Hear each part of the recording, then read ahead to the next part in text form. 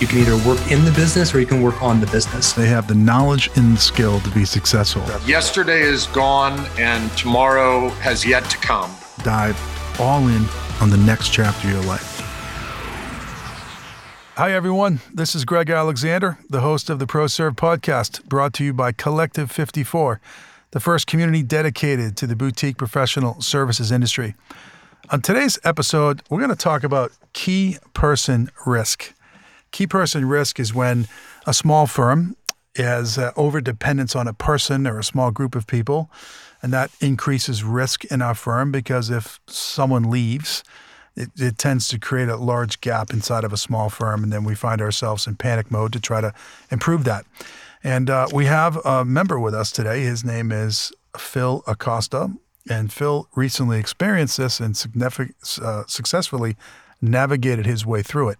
So I thought he could share with you what he shared with me because there's much to be learned in his story. So, Phil, it's good to see you. Would you introduce yourself, please? Hey, thanks for having me. My name's Philip Acosta. I am the principal here at Guru LLC. We're an enterprise IT company, primarily based in the DC area, but providing support all across the lower 48. We also have a virtualization platform that's a SaaS offering called Evos. So okay, great. That's kind of what we do, and I've been running this company for about a decade. Got it. So, Philip, why don't we start off with telling the audience what happened? Okay, so basically, I have had the same structure of how we've been running the company corporately probably for about the last 5 to 6 years. And that is myself, and then I had a number two as an operations manager, and then we had some people beneath them, but it was mainly me to him at the top. That person told me that they were going to be retiring at the end of 2024. So I kind of had a plan for that. But they moved it up to the end of this year, so 2023 calendar year. And I found that out a couple months ago, maybe March, April. And so from that period, I started thinking, okay, what are we going to do here? Are we going to just replace the person that's in that spot?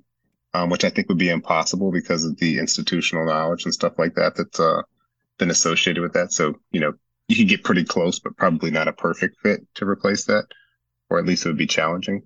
Or I looked at it as like, okay, we are in the 40s going to 50s at that point. Now we're over 50. Maybe this is an opportunity to restructure the company for the next stage of what we're going to do here. Because even if that individual had stayed, we probably couldn't have ran the company the same way for very much longer. I chose the latter. And now I'm in the process of implementing that change. The new person is aboard, and the person that was here prior, they're still here overlapping currently. But, like as Greg was saying, we're making that transition, and so far it's going okay. So it's a great story. Thanks for sharing that with me. And I think it's very real. I mean, I think, this has happened to several of our members, and what are you going to say to somebody when they want to retire? I mean, they've done a great job for you. I'm sure you've got a great relationship, and you want them to have a happy retirement. So it's a tricky situation because on the other side, you got a business to run, and this creates a gap. Tell me short term. So you get delivered this news. Now you've been able to digest it, remove emotion, think logically, make a sound business decision, which we'll get to in a moment. It sounds like that's working out. But in the moment when that happened, was there any fallout? Was there, did the business take a hit? Was there a lot of stress placed on you? Kind of bring us back to that moment. I don't think the business necessarily took a hit. There was a lot of stress placed on me. Yeah. Because, the timing is just, not to get into my personal life, but I have a bunch of small kids that I just had recently in our family. So you got, the personal side of it, but, I try to have some structure in how I do things. And I had a plan to start this process at the end of 2023 and basically to give myself the whole calendar year of 2024 to make this a smooth thing to, go out, interview, look for people, figure out the right fit, do the integration. And it kind of crunched that entire timeline. So I was a little upset initially. And I think one of the things that I've tried to do is not take one moment which I kind of looked at as like, you told me you would do one thing and now you're kind of going back on your word. I tried to not take one moment and allow it to define what is a 19-year working relationship with this person, which has mostly been really good.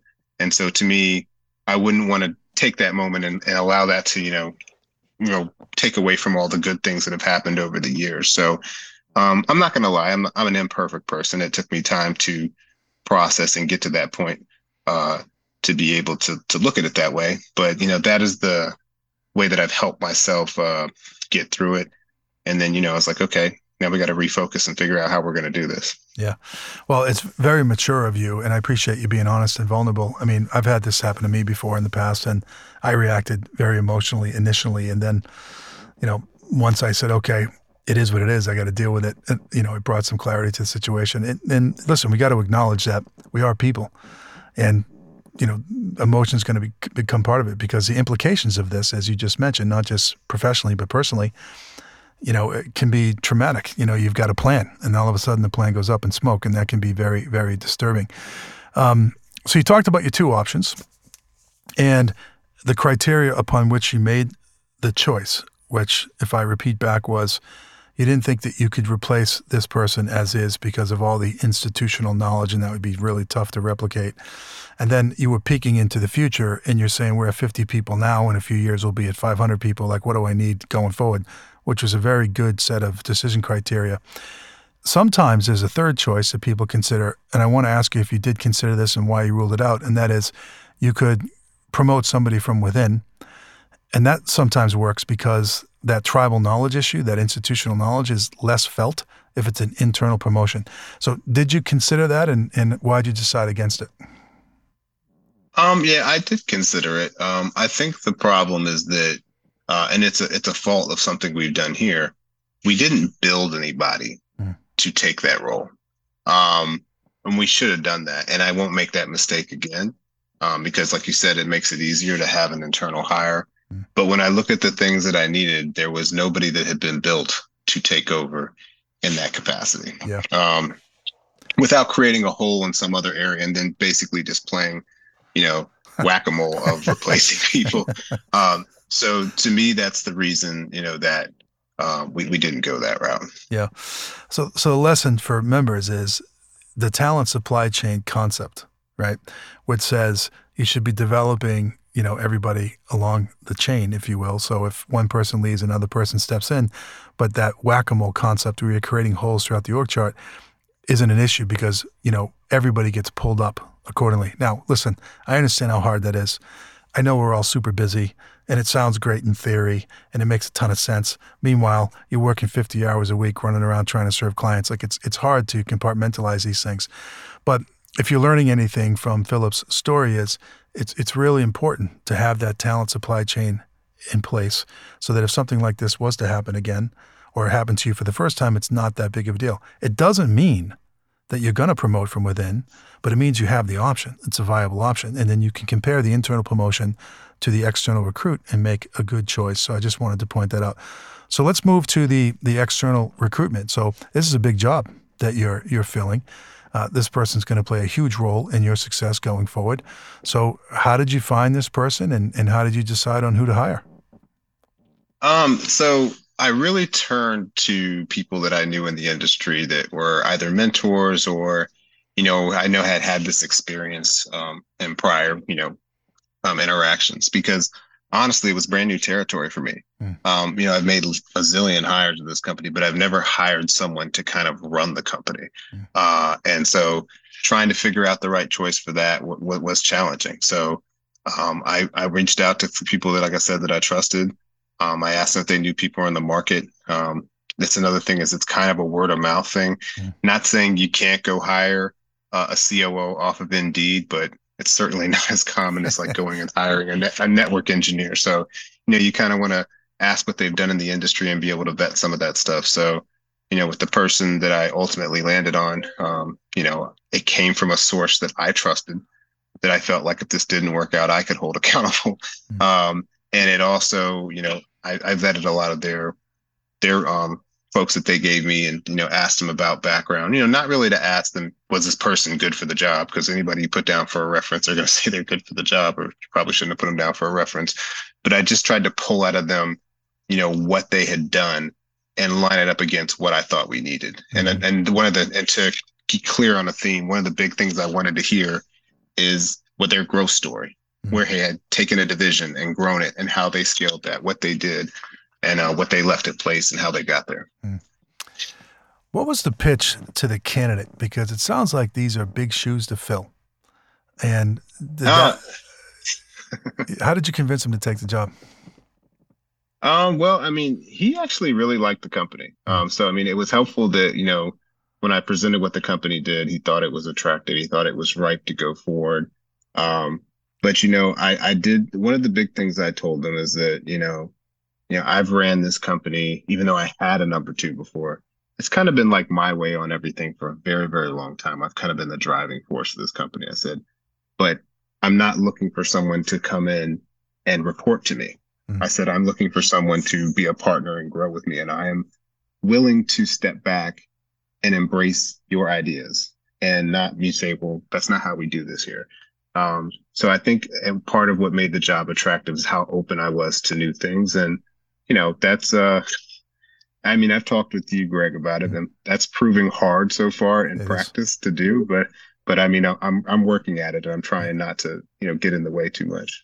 Well, good for you for being aware of that that's an issue. Entrepreneurs, and I'm one of them, we all struggle with that, right? It's the control issues. And in order to get a company to a certain level, you have to have talented people and empower them to be successful. And it's really hard to let go. So, and it's not like you flick a switch and it happens overnight. Just it'll happen over time. And once this new person, and underline the word new, that's the issue.